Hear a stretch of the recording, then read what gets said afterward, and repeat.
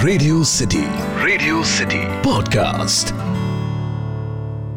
कभी कभी लोग हमारी जिंदगी से चले जाते हैं, लेकिन उनकी यादें हमारी जिंदगी में रह जाती हैं। हेलो हाय, मेरा नाम पंकज जीना है और आज हैशटैग किस्सा में जो किस्सा मैं आपको सुनाने जा रहा हूं उसका हैशटैग है ख्वाब। सुनो, आज फिर से मैंने वही सपना देखा, वो सुनहरे रंग वाली साड़ी जिसका तुम हमेशा जिक्र करती थी। आज मैंने खरीदा तुम्हारे लिए।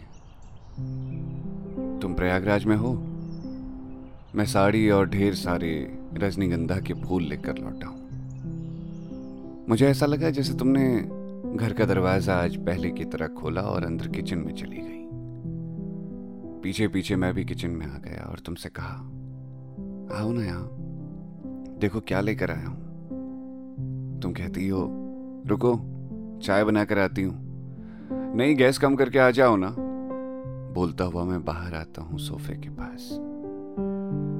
तुम हाथ पोंछते हुए आकर खड़ी हो जाती हो। मैं तुम्हें वो साड़ी देता हूं और जिद करता हूं कि इसे पहनकर दिखाओ ना। तुम मना करती हो, लेकिन मैं हर बार की तरह जिद पर अड़ने की बजाय तुम्हारे पास आकर तुम्हें साड़ी बांधने लगता हूं, लेकिन तुम साड़ी लेकर भाग जाती हो। पता है, अब इन दिनों ख्वाबों की एक आदत सी लग गई है। मैं किचन में जाता हूं, चाय छान कर ले आता हूं और पहले जहां फिर जानी जहां हो गए वही मेहदी हसन वाली फेवरेट गजल ऑन कर देता हूं। अब तुम आती हो, वो सुनहरी साड़ी में बिल्कुल वैसी ही लग रही होती हो जैसे किसी ने पूनम के चांद को सूरज की पीली किरणों से नहला दिया हो। तुमने जूड़ा बनाया है और वो लाल बिंदी जहां मेरा दिल अटक जाता है, बार बार वो चमक रही होती है। वही मेरे पैरों से लगकर सोफे के पास टेक लेकर बैठ जाती हो तुम। मैं तुम्हारे बालों को आजाद कर देता हूं सरबड़ से। तुम धीरे धीरे चाय पी रही हो और मैं तुम्हारे बालों में रजनीगंधा के फूल लगा रहा हूं। कितने ख्वाब होते हैं ना आदमी के पास।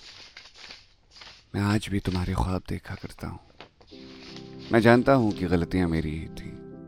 मैं जानता हूं कि उस रोज अगर हमारे बीच गलतफहमियां ना आई होती तो आज मुझे तुम्हारे ख्वाब नहीं देखने पड़ते।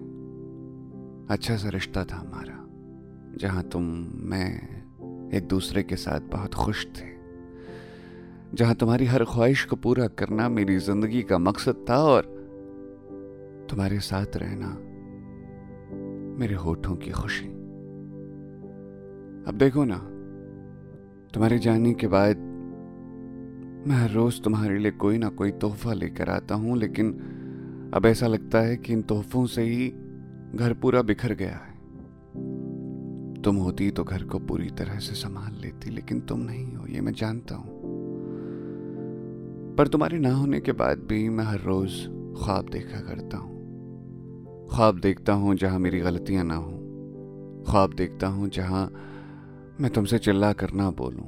ख्वाब देखता हूं जहां तुम्हारे चले जाने पर मैं अपना ईगो छोड़कर तुम्हें मनाने आता हूं। पर क्या करूं, अब तुम इतना दूर जा चुकी हो कि चाहकर भी मैं तुम्हें मना नहीं सकता। इस बीच में तुम्हें बहुत से खत लिखे, व्हाट्सएप के जरिए तुम तक भेजे, लेकिन मैंने देखा वहां तुमने मुझे ब्लॉक कर दिया है। ऐसा नहीं है कि तुम्हें फोन नहीं मिला है, पर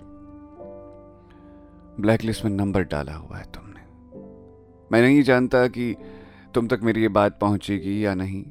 मैं नहीं जानता कि तुम मेरे ख्वाबों को महसूस कर पा रही हो या नहीं, लेकिन मैं बस इतना चाहता हूं कि लौट आओ तुम कभी और कहो कि जो हुआ उसे भूल जाते हैं, चलो एक नई शुरुआत करते हैं। पर मैं जानता हूं ये सिर्फ एक ख्वाब है और ख्वाब हमेशा अधूरे रह जाते हैं मेरी जान।